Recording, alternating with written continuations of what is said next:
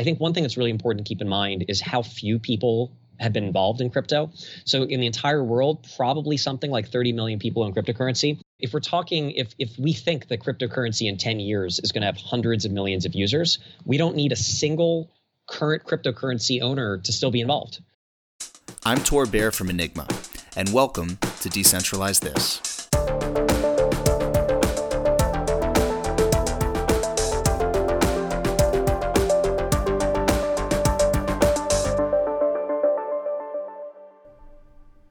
Hello, and welcome to another episode of Decentralize This, presented by Enigma. I'm Tor Bair, I'm the head of growth for Enigma, and today I'm speaking with one of my favorite people in this space, Ari Paul. Ari is a managing partner and CIO at BlockTower Capital, which is one of the leading crypto asset investment firms. He has a fairly traditional finance background. He worked previously as a portfolio manager for the University of Chicago, as well as a derivatives market maker and trader, and he holds an MBA from the University of Chicago. However, Ari has fully embraced the potential of crypto assets, and you'll often hear him advocating for them and the space on mainstream channels like CNBC. He's also generous with his thoughts on Twitter, where he posts at length about complex topics and also how he develops his investment theses. On this episode, Ari and I are going to discuss how he got into the crypto space, how he and BlockTower evaluate opportunities, whether or not decentralized protocols are winner take all, and what the largest barriers are to the adoption of these new technologies at scale, among a bunch of other topics. Ari is a very humble guy. He's also a passionate learner, so he's built a really impressive breadth and depth of knowledge in the space. He's also eloquent, so he's able to break down a lot of these complex topics into something more digestible. I learned a lot from speaking with Ari this time, and I'm sure you will too. So without any further introduction, here is Ari Paul.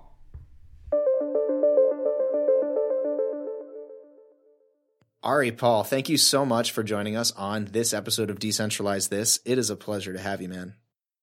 Thank you for having me, Tor. So we start every episode the same way. Just quickly, professionally, personally, tell me a little bit about who is Ari Paul. It's always funny to me when people rattle off long resumes, which especially in crypto to me are particularly unimportant. But I'm Ari. I think of myself as a student, just trying to learn as much as I can. Speaking practically, I run a crypto investment firm called BlockTower, and spent my career up to that point as a short-term trader, and then as a kind of long-term portfolio manager and investor. Yeah, there's actually quite a bit of overlap in our backgrounds, which is always fun when I bring on guests. Usually I have something in common with a guest. Either it's like a love of games, when we had on Coin Artist, or James from Loom. And sometimes it's like a lot of things are overlapping. So in our case, we were both derivatives market makers. We both hold MBAs. And we've both spent a lot of time in Chicago, which is where I met you for the first time, albeit briefly a couple of years ago. Do you even remember that? Oh, I'm sorry, I don't. Could you refresh my memory? No, yeah, absolutely. It was like the first meetup that I attended when I moved to Chicago, and I was trying to meet people who were in the blockchain space here. And you were the first person I talked to, and you were just telling me about what you were transitioning into doing from your time at U Chicago. And I remember saying, man, that guy was really interesting. I'm sure glad he'll be around. And then you moved. I do remember now. I remember that meetup. Coin Artist Margaret DeCourcel actually invited me to it. Yeah. So we're, by the way, investors in Blockade Games, her company. Oh yeah. I'm a big fan of her and her work. So, well, pleasure speaking with you again, Tor, after a 2-year hiatus. I know. Let's make the next time, like we should just do this every day. I know that's not feasible. You're a super busy guy, obviously, but what I think would be interesting for people to understand is what got you into this space in the first place. As you said, you were coming from this very different kind of background of like either it was short-term market making and liquidity provision, and then you were doing what you were doing for the University of Chicago. So what made you decide that this was really the path for you? It took me a while. The first reference that I've been able to find to crypto, I had totally forgotten about this, but one of my smartest friends who I really respect, and back in 2011, sent me a New York Times article about Bitcoin and said, I think this is promising. And I answered in an email to him, very brief, definitive answer: cryptocurrency will never have value because value comes from a historical societal appreciation of value, or like gold, or fiat backed by guns.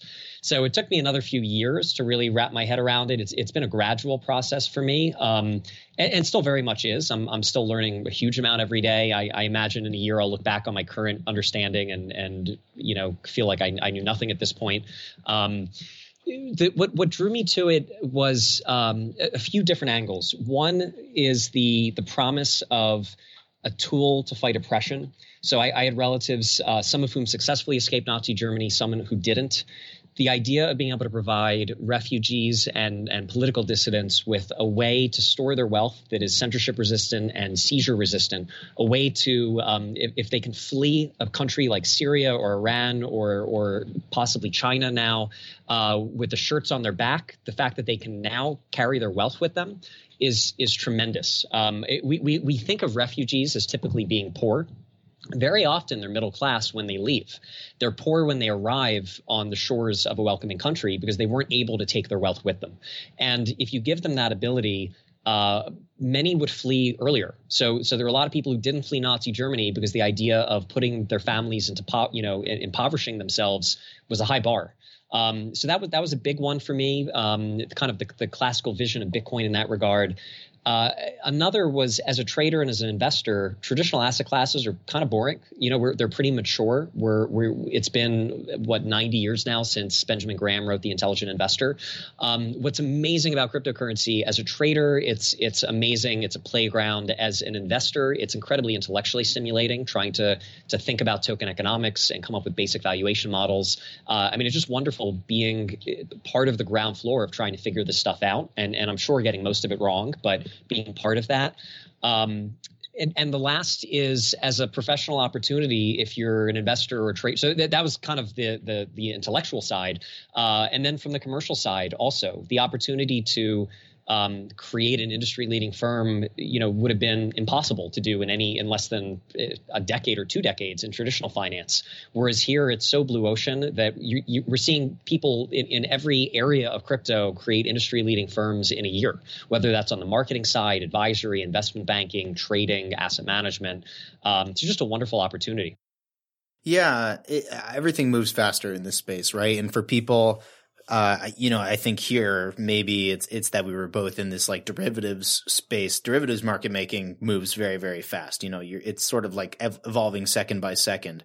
On the other hand, it's, as you said, it's like now a fairly well understood asset class. There's valuation models that are universally accepted. There's robust market infrastructure that supports it.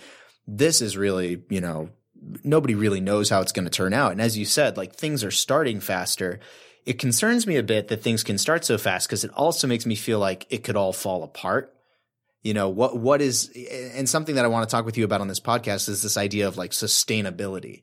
Are we building a sustainable industry, not just one that's like an explosive and fascinating industry? Sure. So certainly the speed has the pitfall from a few different directions. I think about it as an investor when we think about the power of an incumbent and first mover advantage. So, for example, I think a mistake a lot of investors in crypto make is kind of an availability bias. I'll use one example. In no way am I commenting on Civic in any way except for the context I'm about to say. So I'm not saying it's a good investment or a bad one, but when people were evaluating Civic, the identity platform, they were looking at it in isolation. And a lot of people said, okay, we know that identity is a real use case. I understand the value. The Civic team seems like a good team. Therefore, I want to invest in Civic. And as an investor, you really have to look at the competitors too. You can't look at a company without looking at its competition if you're trying to value it. And with Civic, it has 1,000 competitors. There are many, many, many companies that are tackling the same problem in different ways around the world. There are even governments. So, for example, the government of Estonia is doing a lot of interesting work. And I'm not an expert on identity, by the way, but the issue was that none of those other competitors were ICOing. They didn't have a token. And so the crypto world was entirely ignorant of them. And this is true of kind of everything in crypto, and it's accentuated with the pace at which new entrants can enter. So Coinbase, for example, is a leviathan. They're gigantic. They're well established. They've been around forever, but they're tiny and they're a startup. And how strong are those network effects? How strong is that first mover advantage? How hard would it be for a company like Fidelity, for example, to capture meaningful market share from a Coinbase? The same is true for an investment firm like us. The same is true for really anything. People talk about Ethereum as though it's JP Morgan, and not as like it's kind of a startup with facing a tremendous amount of competition from new protocols with deep pockets with top engineers. So certainly that makes that we need to think about that from an investment context, which is to say that incumbents may not have as much of an advantage as we might assume. In terms of sustainability of the industry, every tech revolution has gone through these boom bust cycles. I think it's kind of inevitable. Realistically, you can't do that much. I tried to be a voice of caution in November, December last year. I would tell people, hey guys, Bitcoin's up 19x from in this year. Ethereum's up 25x. Don't extrapolate that. Don't assume that's going to happen again next year. Don't invest more than you can afford to lose. There will be boom bust cycles. There will be 80%, 90% market crashes in the next 5 to 10 years. It's inevitable. I can't tell you when. I'm not saying from current levels, but you need to expect that, because that's just the pattern of markets and the pattern of new tech booms. Obviously, there's a lot of fraud. There's a lot of capital that gets poorly allocated in the ICO craze. That was also true of the railroad boom in the 1800s. That was true of the roaring 1920s. That was true of the personal computer revolution in the 60s. That was true of the tech boom in the 90s. We see this happen over and over, and it is less than ideal having so much capital allocated to scams and bad projects. But it triggers greed and interest and attention, and ultimately it results in good things. So you get this boom bust cycle, but every time you're moving the ball forward on the knowledge base and the talent base in the industry and ecosystem. So frankly, I'm not too worried about it. One risk that you run in these kind of cycles, though, is that you're burning out the goodwill of the broader public around these kind of emerging technologies. And you could make the argument that the brand, just from a branding perspective of something like Bitcoin, has been materially affected by the fact that a lot of people bought into it from the broad public at totally unsustainable valuations. Or you could say the same thing for Ethereum or any number of other crypto assets that have gone through corrections. How do we go about making sure that people in the broad public haven't lost sight of the long-term value of these projects? Or do you think it's going to take another boom bust cycle to reattract that interest? The disillusionment is also just kind of part of this pattern. I think there's both a market psychology element, which is, you're right, that person who was told that Bitcoin was going to the moon and bought at 19,000, they may have sworn off forever. I think one thing that's really important to keep in mind is how few people have been involved in crypto. So in the entire world, probably something like 30 million people in cryptocurrency. Let's say 15 million of those entered in Q4 of last year. They entered at a bad time, and let's say they never, ever are going to touch crypto again. Long term, it doesn't matter. That's 15 million people. The world has more than 7 billion. If we're talking, if we think that cryptocurrency in 10 years is going to have hundreds of millions of users, we don't need a single current cryptocurrency owner to still be involved. Right? It's going to be a new set of people who are the new owners, even developers. When people talk about developer network effects, they're meaningful, they're valuable, but the number of developers in cryptocurrency has probably gone up 10x in the last 3 years. And it has to go up 10x again for cryptocurrency to fulfill its promise. And so the current developer base doesn't matter. I don't want to overstate that. There's some brilliant developers doing amazing critical things, but if 90% of the crypto developers vanish today, it would set us back by years. But you're going to get a new wave of tens of thousands of crypto developers. So I think the same was true in the tech boom. In 1994, there were articles about how the internet isn't used for anything other than pornography. You had people saying, wow, email was invented, a good date for it is 1972. There's no exact date. By 1982, almost no one used it. A decade later, by 1992, Probably something like maybe 20, 30 million people around the world used email. So people looked at it and said, it's 20 years later and this tech is worthless. No one uses it. And people who bought into the tech stocks and tech boom and the promise of the internet in 1995, 1998, many were disillusioned. And it kind of took a decade to really recover from that. But at the same time, people were building along the way, So I think the cycles of disillusionment are natural, but they are forgivable. We get over it. People said, how will Bitcoin ever recover from being tarnished by Silk Road reputationally? Or how will it ever recover after Mt. Gox? Or how will it ever, and those things did tarnish it. They did hurt, but you get over it a couple years later. This is something I talked about with Anthony Pompliano for a little bit, where we were talking about this idea of local maxima versus global maxima. And, what does it mean to have 100 developers or 10,000 developers or 100 users or 10,000 users? Does it even matter if we're not talking about users that are in the millions or the tens of millions? My question to you would be, if you had to choose what you thought was the biggest barrier that we're facing right now to getting tens of millions of people adopting these, whether it's cryptocurrencies or decentralized applications or something else that's coming out of this movement, what's the biggest barrier there to actually having that happen in the next 12 months, let's say? I think it's mostly UX. So the simple, if we want to grab someone off the street and say, here's $6,500, go buy a Bitcoin. And that person is an average American who knows how to use a computer but isn't an engineer. It's not easy. And when I say not easy, it's not that it's super hard, but even something, just to create a Coinbase account, going through AML, KYC, and Coinbase, the reason they've been so successful is because they are one of the most user-friendly platforms. But if they want to store that Bitcoin securely, if they want to use the Bitcoin not just as a speculative instrument on a counterpart on an exchange, but if they want to send it to a friend, if they want to use a hardware wallet, if they want to use a desktop client and send it to a friend's public address, it's still scary, right? The idea of copying and pasting a public address, it's the equivalent of using a command line interface, right? So back in the 70s, one of the reasons no one used email was you kind of had to use a command line interface. I've talked to some of the people who were among those first email users, and they were doing the equivalent of compiling their emails. You're not going to get widespread usage when you basically have to be an engineer or at least a hobbyist to use something. So crypto, it's getting there. Having iPhone apps which are with reasonably secure wallets, like clients, abstracting public addresses. These are things that are not technologically that hard, but are kind of just now coming into place.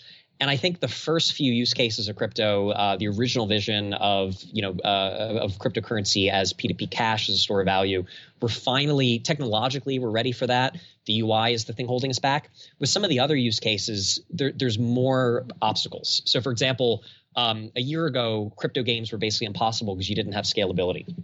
Now you have things like Ethereum sidechains like Loom that facilitate that I think give you enough scalability for some types of crypto games. So now there's a lot of obstacles though. So for example, software developer kits are kind of missing. It's hard for a new developer. Basically, if you want to create a crypto game right now, you need smart contract expertise.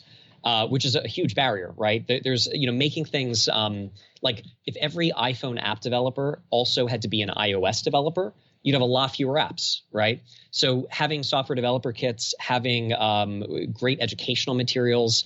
One issue is network effects. So, email is not very valuable if no one else has it. So there's an element to just kind of gradual bootstrapping. The more, and that's a little bit not linear, but that has to be a little bit of a gradual process. So I think first it's UI, and there's now a lot of focus on that. A lot of product managers and very product focused people have left Facebook and Square and Google in the last year and gotten into crypto. On the institutional side, custody is a big thing. We're going to have good custody solutions in about 6 months. Probably they'll be trusted in about 12 months. That's not so much about getting 30 million users, but it still matters a lot. Like Fidelity is going to be launching Bitcoin custody in Q1. I don't know if they're going to immediately make that available to all of their clientele, But if if you're instantly onboarding tens of millions of actually, I don't know how many clients Fidelity has, but certainly in the millions. If you're going to be instantly providing all of those people with a way to buy Bitcoin and then instantly store it securely in a way that they really trust, and hopefully with an intuitive user interface, that'll be very powerful. It's not any one thing though. Another big thing is use cases. So we don't yet have killer apps. Some of that is things like lack of UI. Some of it has been people are exploring what crypto is useful for. So one thing I'm excited about, you talked about Loom and Coin Artist Marguerite with Blockade Games. Companies like Blizzard are exploring the idea of having in-game purchases be non-fungible tokens.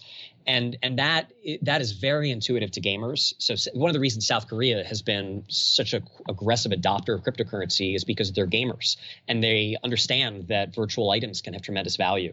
And so I could very easily see 100 million plus gamers start using crypto in conjunction with games in a very intuitive way. It needs to be offered. You need to have crypto games. You need to have and that can come in a lot of forms, whether it's whether the game itself is tied to crypto or if crypto is just used as an in-game token or if it's used to track items. I think once that's rolled out, once you have fun games, right? It's not enough to have a game exist that uses crypto. It has to be a fun game. It has to be something people want to play. That's exactly what Marguerite said when she was on. She said it was, it's hard enough to just build a good game. Now you have to tell people that there's a blockchain in it. And suddenly, especially if there's a UI issue still, now you've got this whole other barrier to adoption. And if we're saying that one of the cool things about cryptocurrencies or crypto assets is that they have different kinds of network effects, they have different kinds of incentive structures, you definitely want to get a lot of people exposed to it so that they can start participating in those incentive structures. Like there's no, what's the point of having something that like might have some kind of like referral structure if they can't even get onboarded?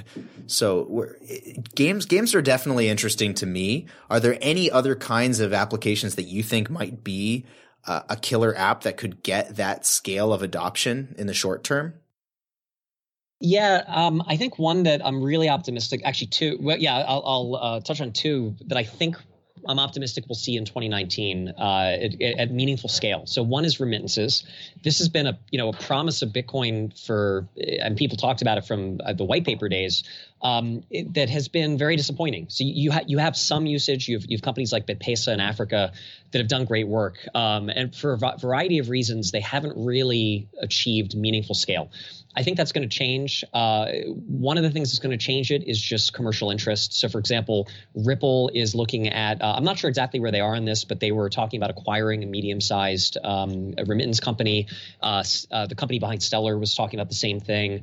An issue here is that often in the crypto world, the people in crypto historically have been engineers and geeks. These are not people who appreciate all the nuances and challenges of go-to-market. These are people who generally think, hey, if I build a better mousetrap, the world will beat a path to my door.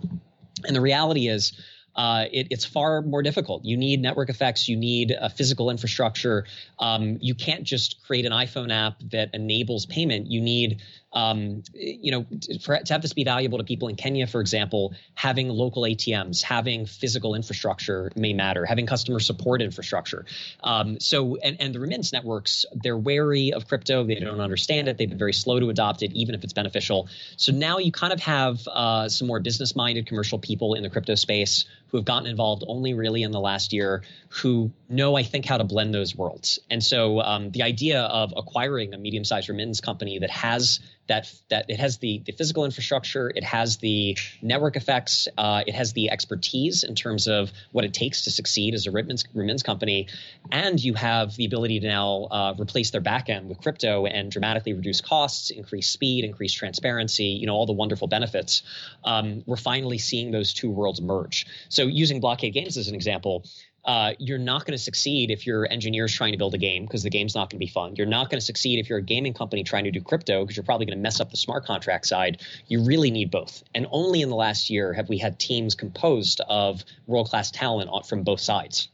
One thing that you said just now that's interesting to me is this idea of like traditional business people now coming into the space, this traditionally geeky space, but now you've got people from, the regular finance world, let's call it. I don't know how else to refer to it at this point. The lines are blurring every day. But I feel like there's resentment from the people who've been working on these kinds of problems in the decentralization space, for the past decades, let's say at least since the Bitcoin white paper came out, and they're seeing the suits and they're seeing Ripple and they're seeing a lot of this happen. And they're huge skeptics, right? About like, why do we need this? Why we were doing just fine. I don't really think we were doing just fine without, actual business thought and like go-to-market strategies and thoughts about scaling and network effects. Like, you can't just build a solution and hope people show up. We need all these people in the room. How do we convince developers to be less skeptical about the business people entering the space? And how can we convince business people to be more respectful of the work that's already been done? Because I feel like they're stepping on toes a lot too.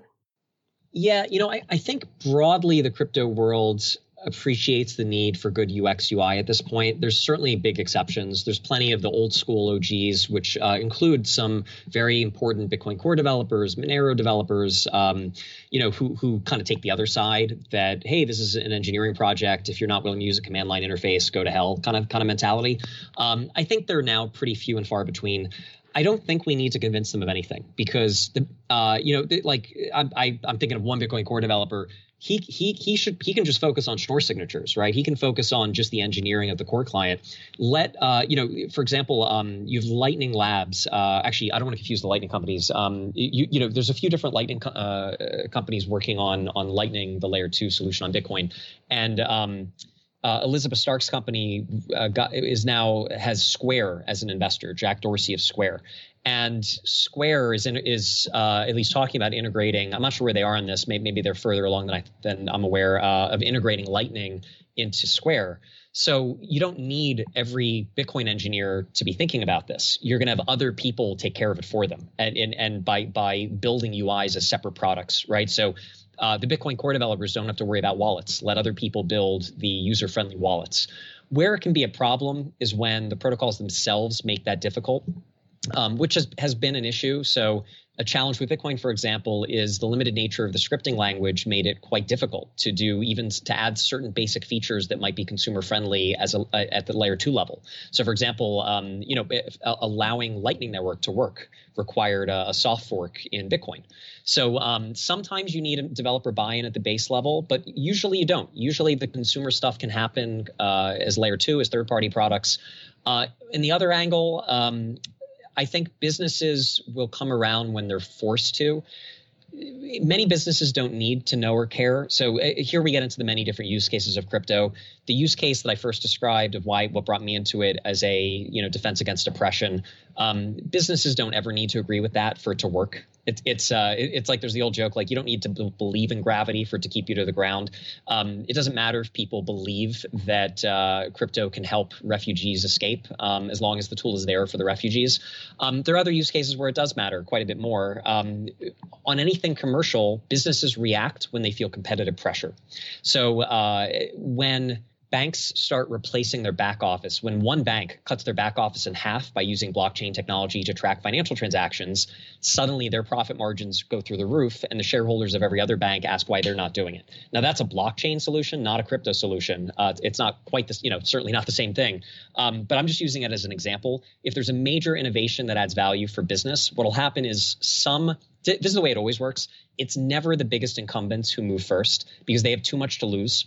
So what you always see is people who are kind of middle of the pack or bottom of the pack who move quickly because they have less to lose. And this is it makes sense for them to take a risk. And then when they have success, then the medium and then the big guys eventually follow. And I think we saw that play out with exchanges where all the traditional exchanges like CME and CBOE, they saw that Mt. Gox, which was initially Magic the Gathering, right? That's what Gox stood for. It was a platform to trade Magic the Gathering cards. Suddenly, they're making tens of millions of dollars in profits. And then, you have Binance make $1 billion in a year. Well, the CME and CBOE, that draws their attention, right? They want a piece of that. And then as soon as the CME and CBOE have one of the biggest initial product launches in history. So Bitcoin futures, the volume hasn't been that good, but it was one of the best product launches ever in financial history in terms of volume. Very, very rare that you have a new derivative launch with tens of millions of dollars in volume a day. And those are great trading fees. And every big exchange in the world, the London Stock Exchange, every competing exchange said, man, is this something we should be in, right? Because it's too lucrative to pass up. Let's take what you're saying right now, though, and let's apply this just to like the blockchain space itself, because as you said, there's these massive protocols that you're saying people treat, Ethereum as the JP Morgan of the space. Well, there's all of these, new papers and new innovations and things that are just in laboratories, right? All of this is coming out on like a daily basis. There's so much experimentation. And some protocols are going to be implementing some of these next generation solutions sooner than others. And of course, some of these solutions are going to be broken. But some of them might actually work. Do you think that anybody in the blockchain space right now can afford to kind of like play catch up after the fact based on the network effects that they've already established?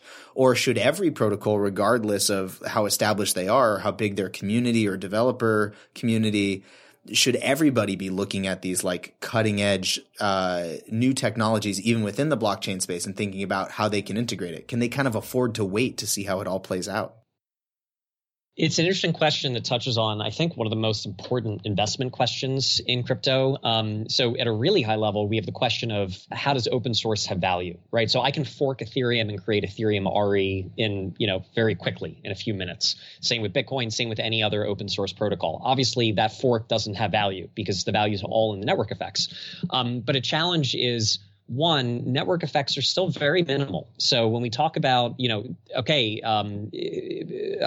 say a cryptocurrency has 15 million owners, that's trivial. That's a rounding error compared to where we all hope the space will be in 5 years. The developer network effects are great. Your protocol has 10,000 developers. Again, that's a rounding error compared to the number of developers we hope will be in the space in 5 to 10 years. So one, I think the existing network effects are not as meaningful as people sometimes think. With that said, if you don't have that, what do you have? So if I launch, a version of Ethereum with a few objective improvements, why does that have any value? Because the assumption should be that someone else is going to take my work and do the same thing to me that I just did to Ethereum, right? So I think we saw this last year where there was a big focus on scalability. And so everyone's like, oh, Ethereum can do whatever it is, 13 transactions a second. We can do 20. Then someone else says we can do 50. Someone else says we can do 100. We can do 200. We can do 600. As an investor, I looked at that and said, whatever the best option is today, there's going to be something better in 6 or 12 months. And 6 and 12 months is too short to establish a moat, to establish network effects. And so I think basically all of these are research projects that are wonderful for moving the technological ball forward, wonderful for generating public IP, but they're not good investments. Because what are you investing in? You're investing in a minor iteration on engineering that someone else is just going to leapfrog in 6 or 12 months later. So I think the way I think about the space is you have a few protocols that actually have some meaningful network effects. Bitcoin is by far the clearest with futures, global ATMs, by far the strongest brand in terms of recognition, the most owners and users. Even that, as I've said, is not that big of a network effect because the total number of users and developers and all that is easily replicated. Bitcoin's major moat is I don't think any of that stuff. I think it's protocol stability is a big one. And the game theory stability. So the fact that Bitcoin's code has been basically unchanged on the major things for 3 to 4 years now is very hard to replicate. It's very hard to have trust in new code. And then the game theory, the governance of Bitcoin, which has nothing to do with code, is entirely about the stakeholders, is powerful. So I have no idea what Ethereum is going to look like in 3 years. No one does. Right? We assume they're going to transition to proof of stake. And I don't mean this as a criticism. Ethereum is innovating very quickly. They're moving fast and breaking things. But if I'm thinking about Ethereum as a platform to build a company on or as a store of value, it's hard because I literally don't know what it's going to be. We don't know what the inflation rate will be. We don't even know what the consensus mechanism will be for sure. We don't know how sharding will work. Are they going to have cross-chain interoperability or cross-chain communication? We just don't know, and we don't know how they'll achieve that. So all of those unknowns make it hard to view something as a stable platform. Again, I don't mean this as a criticism. The pros of that is Ethereum is innovating very, very quickly, right, which is wonderful. So Bitcoin has, I think, a unique kind of moat in that regard that makes it the incumbent in some ways. Everything else, I think, is competing on tech and network effects, and it is a race to establish those network effects and get to market. And I think you need a clearly differentiated narrative. It's not enough to have the best tech, because again, if I launch RE protocol and it's unambiguously the best tech, 3 months later, someone is going to come out with a 2.0 version of it with modest upgrades to whatever I did. So there needs to be a clear story, a clear narrative. You need to capture people's passion and imagination until you've been able to scale up to establish network effects at the consumer level, at the in terms of liquidity and exchange listing and futures and ATMs and that kind of stuff. Let's talk about what you just started getting into with governance and game theory. And, there's a ton of unknowns, like you're saying, in this space, just on how forget the unknowns about like how quickly is this space going to grow, like what are the unknowns around like the systemic risks to crypto, like quantum computing or whatever anybody else might think.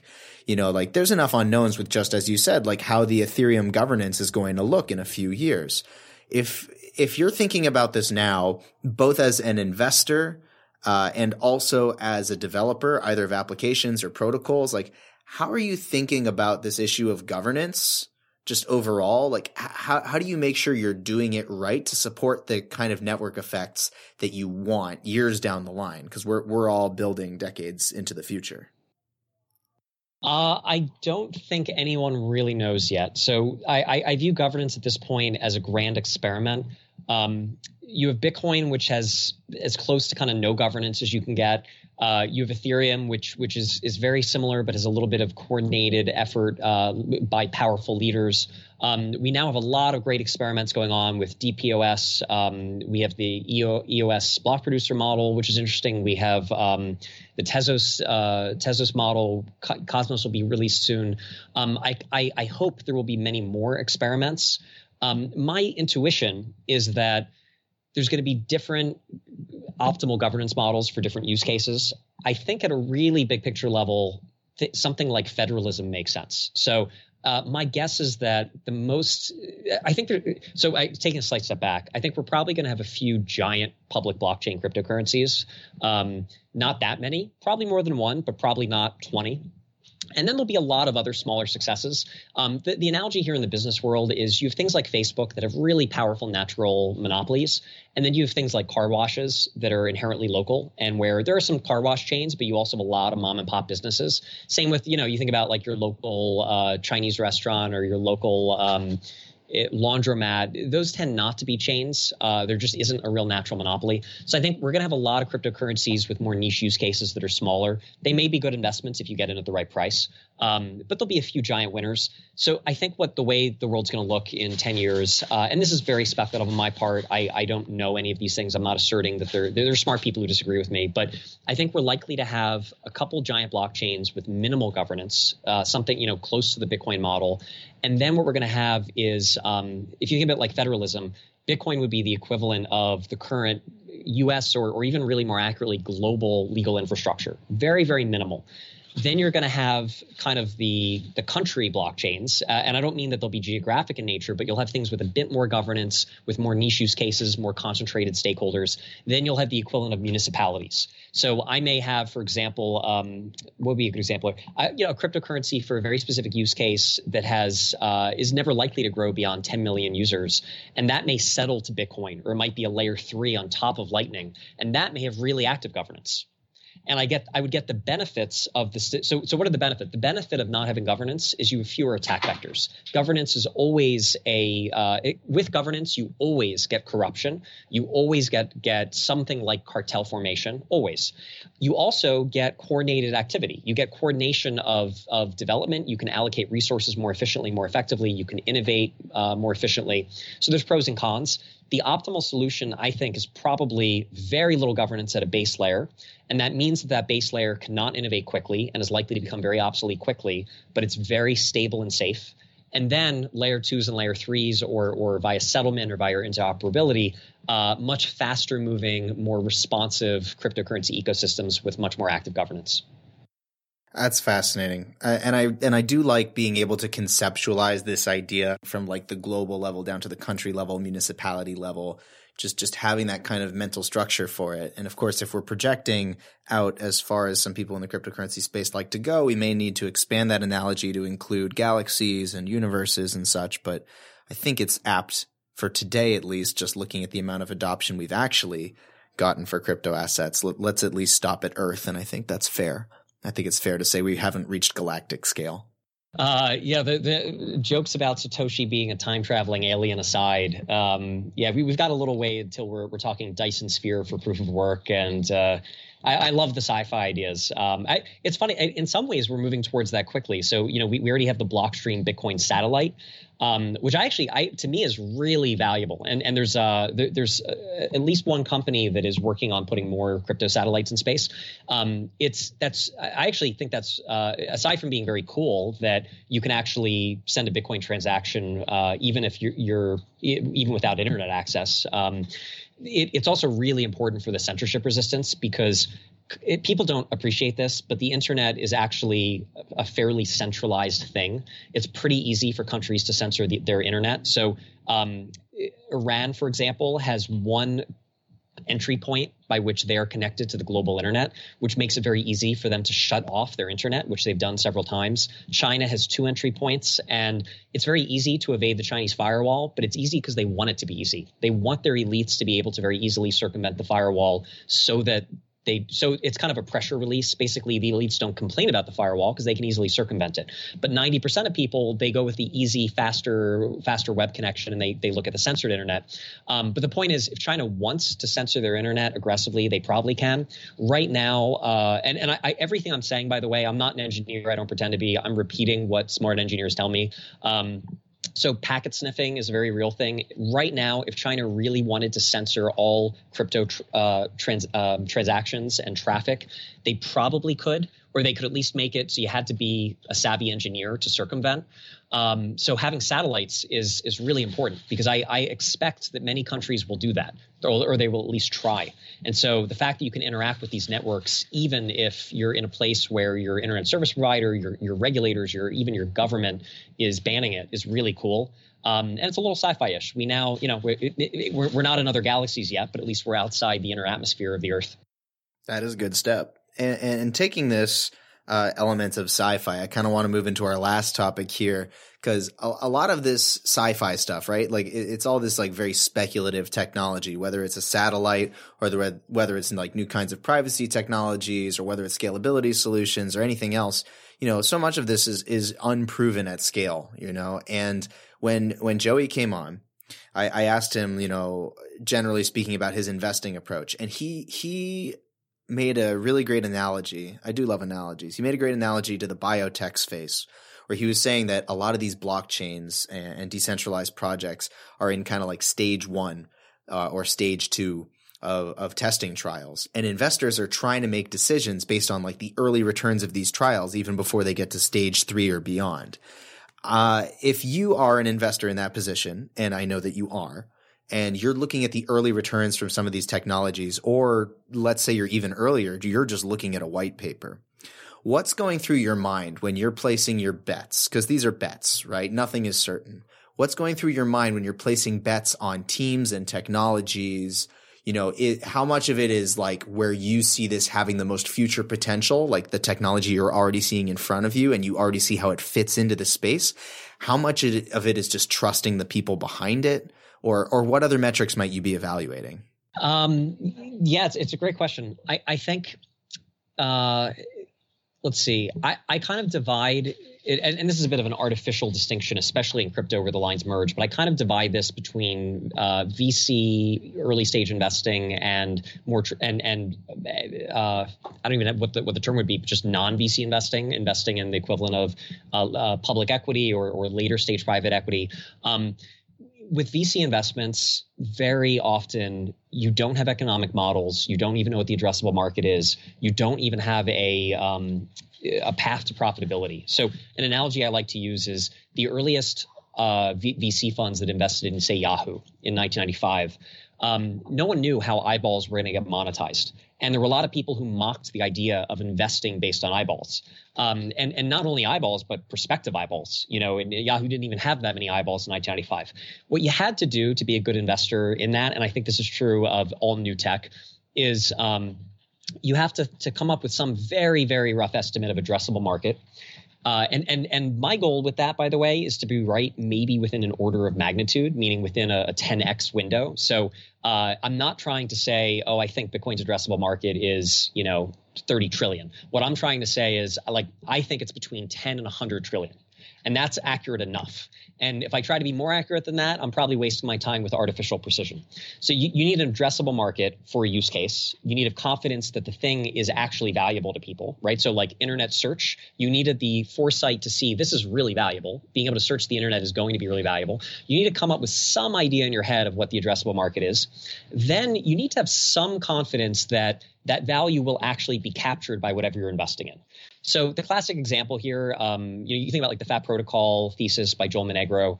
The problem with the internet was if you had the foresight to say that email is going to be really, really valuable, that didn't lead to great investments. It wasn't. It generally the companies involved with the formation of email. You didn't have that many private companies. ARPA was kind of the first R&D behind it. So you didn't even have that many investment opportunities. But even if there were some, they probably wouldn't have done well because it was open source. It was very hard to monetize. That's a problem in crypto. There's a lot of engineering work being done that's going to produce value, but not for the investors. If the token economic model is broken, if there's no path to monetization, it's a problem. You don't need an exact model. You don't need to have total confidence in it, but you do need to have some thought behind, is this value that can be captured by a token or by equity in a company? And that's an issue. For me, I'm ambivalent on many of the potential use cases. This is a big debate in the Ethereum community, for example, where the question is, if the Ethereum network produces huge value for the world, how closely tied is that to the value of the ETH token? So I can tell you my conclusion is it's definitely tied. I don't think all of that value can be removed via economic abstraction or via other methods, but I don't really have any sense of what that relationship is. So if Ethereum is generating $1 trillion a year in consumer value, does that lead to a $10 trillion Ethereum token value or 1 trillion or 200 billion? I don't know. With some, it's really obvious. So, for example, with Bitcoin, anything and this could be true for Ethereum for sure. For the store of value use case, the profit margins are 100%. So if I want to have $1 of seizure resistance, $1 of my asset stored securely, I have to own $1 of the asset. It's 100% of the value I'm receiving gets reflected in the value of the token. That's an exception. There aren't many other use cases where there's such a clear relationship. But you need some confidence there's a relationship. And then I think very much it is hope and praying with a team. So I mentioned the issue of competition. When you invest in an early mover with a startup in a new tech space, you don't know who their competitors are going to be in 2 years. You have to assume they will face competition. There's no way to intelligently evaluate that. So there is an element of you're hoping this is a rock star team and you're doing the diligence to try to support that thesis. And it is probabilistic. So VC funds are never confident they found the next Facebook. What they're hoping to do is, hey, if we bet on 10 next Facebooks, we're hoping that one of them is right. And that one will be a 200x return for us and will make the fund. So I think with the earliest stage, it is a hope and a prayer on the right team tackling a real valuable use case. The key there is that you get in at the right valuation. So it's all well and good to say, okay, I'm going to invest in 10 things hoping they're the next Facebook. Well, if the valuation on each of those is $1 billion, you're probably not going to end up with a good outcome. Because if each of those bets is low probability to succeed and based on optimism, you really need to get in at a low enough valuation so that when you find a winner, that makes up for a lot of losers, right? Like if I'm right, here's the math. If the thing, if it succeeds, is worth a 10 billion and it has a 5% chance of succeeding, and I invested $1 billion, I'm losing money on average, right? If I invested $5 million, that's amazing because I can be wrong, 300 times, and that one success will pay for it. So that's the earliest stage.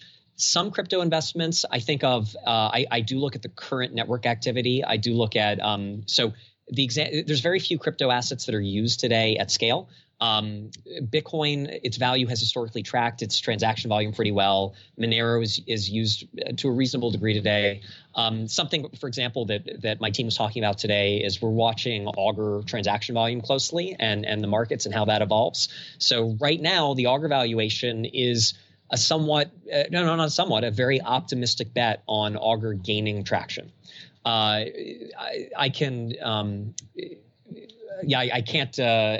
have to be a little bit careful as an investor, kind of being too specific publicly, but there's a lot of optimism built in. Right now, you would probably need a pretty strong opinion that you're going to have a lot of traction growth. But something that we look for example, is let's say the number of bets on Augur, both in terms of total dollar amount and quantity, were to go up by 20x over the next 4 months, and the price didn't move, I'd be a buyer for sure.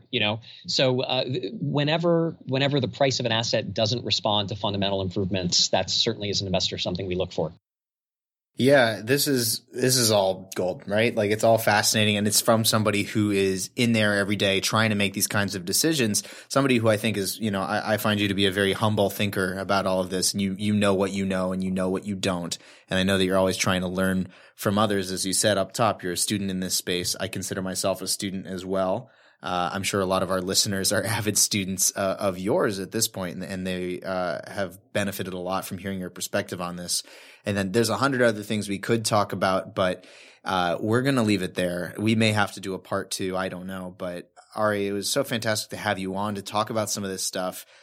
Maybe if people want to hear more about the things that you're thinking about, whether it's governance or investing or the future of these protocols or satellites and sci-fi, whatever it is, how can they keep track of you and your work and BlockTower or anything else that you think that they'd be interested in? Twitter's probably the best. And anytime I write an article anywhere, I will post a link there, and usually post links to podcasts and things like that. So I'm at Ari David Paul on Twitter. Probably more stream of consciousness there than most people might want.